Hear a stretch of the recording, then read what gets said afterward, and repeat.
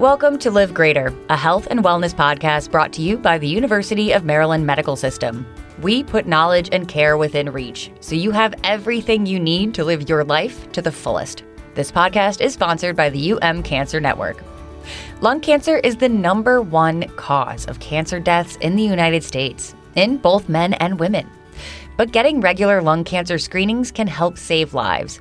Today, we'll learn more about who needs to be screened, what a screening is like, and what happens after you've been screened with Tiffany Matanik, an expert in thoracic surgery and lung cancer at Baltimore Washington Medical Center, part of the Cancer Network.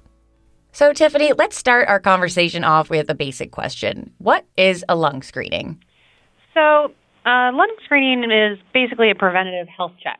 So you can think of it like a colonoscopy that screens for colon cancer or a mammogram that screens for breast cancer, but less invasive. So specifically, a lung screen is a low-dose CT scan of the chest that produces pictures or images of the lungs to detect many lung diseases or abnormalities of the lungs. Specifically, the lung screen CT is low dose and has up to 90% less radiation than a conventional CT scan of the chest would. So why are lung screenings so important? Lung screenings are important because people tend to not experience any symptoms from lung cancer in the early stages. Symptoms usually show up in later stages of the disease, and a lung screening can help identify a problem before you even have symptoms. It's estimated that in the U.S., 236,000 people will be diagnosed with lung cancer in 2022, and approximately 130,000 Americans' lives are lost annually. So if you think about that, 1 in 16 people will be diagnosed with lung cancer in their lifetime. Lung cancer specifically is the leading cause of cancer death worldwide. More people die of lung cancer than breast, prostate, and pancreatic cancer combined. It kills more than 3 times as many men as prostate cancer does, and 3 times as many women in the U.S. as breast cancer. Wow, okay. So on that note, who should be getting a lung screening? So the most important people are high-risk category of smokers. So smoking is the leading cause of lung cancer and is responsible for 80% of lung cancer deaths. Specifically for lung cancer screening, the criteria to qualify is being 50 to 77 years old, asymptomatic, meaning that you do not have any signs or symptoms of lung cancer, such as shortness of breath, coughing up blood, trouble breathing with walking short distances, tobacco smoking history of at least 20 pack years. So a pack year is equal to smoking 1 pack per day for 1 year. So in 1 pack of cigarettes is 20 cigarettes. You have to be a current smoker or one who has quit smoking within the last 15 years. And lastly, you just need to receive an order for a lung cancer screening from a provider. Gotcha. Okay. So walk us through the process. What does it feel like? What does a lung screening entail? So lung screening entails a shared decision-making visit, usually with a provider that's either your primary care provider or with a lung screening program. They go over the risks and benefits of a lung screening, kind of let you know what it is and the expectations are. After that visit, you decide to go for the CT scan. It's fast, painless, non-invasive. It produces the picture of your lungs like we talked about. It takes about 30 seconds. You lay down on a table and are quickly moved through an open CT machine, so just a large circle. It's not to be confused with the smaller, slow-moving MRIs. And then once you're done with that scan, a radiologist reads the report and sends the final results to yourself and then also to your provider that ordered the study. So unfortunately, sometimes things show up in the CT scan. If that happens, what goes on from there?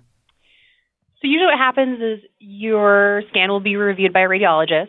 And like you said, if something shows up, your ordering provider will be notified, and you also should receive your results as well. Specifically for our Tate Center lung screening program at BWMC, we add an extra layer of review, and it will be reviewed by our medical experts and presented at a meeting that consists of radiologists, pulmonologists, radiation and medical oncologists, who will give their recommendations on further testing. Our lung screening program navigator will then contact your ordering provider to determine the next steps and to notify you. So then, does this positive result automatically mean surgery? What exactly does this mean?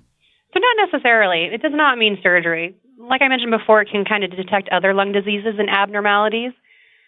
So sometimes it will just recommend having a repeat CT chest in a few months. It may recommend having a breathing test or a consultation with a pulmonologist who's a lung doctor. Sometimes they'll recommend a more thorough CT scan called a PET CT scan. It could recommend a biopsy, and then ultimately, it could end up recommending surgery, but usually you take a couple steps before jumping to the surgery. Okay, that's understandable. And then how often should someone be getting scanned? So lung screening is done on a yearly basis. Every year you should get a lung screening CT of your chest if you meet the eligibility criteria.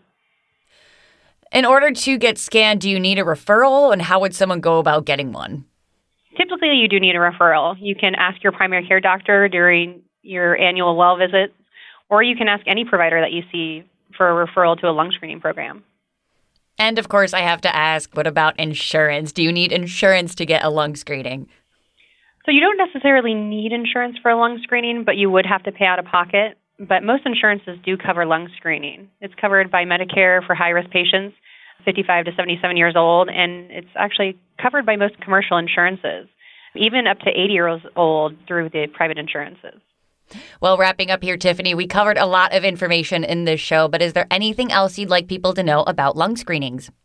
Just that, approximately 8 million Americans are at high risk for lung cancer and could benefit from a lung cancer screening, and yet only 5.7% actually get screened. So do yourself a favor and talk to your provider today about a lung cancer screening and if it's right for you.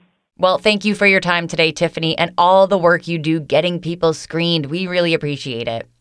This episode is sponsored by the University of Maryland Cancer Network, led by the University of Maryland Marlene and Stuart Greenbaum Comprehensive Cancer Center, one of the nation's NCI-designated comprehensive cancer centers.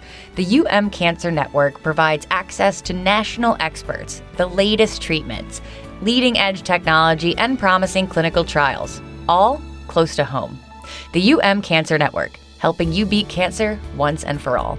Find more shows just like this one at umms.org/podcast. Thank you for listening to Live Greater, a health and wellness podcast brought to you by the University of Maryland Medical System. We look forward to you joining us again.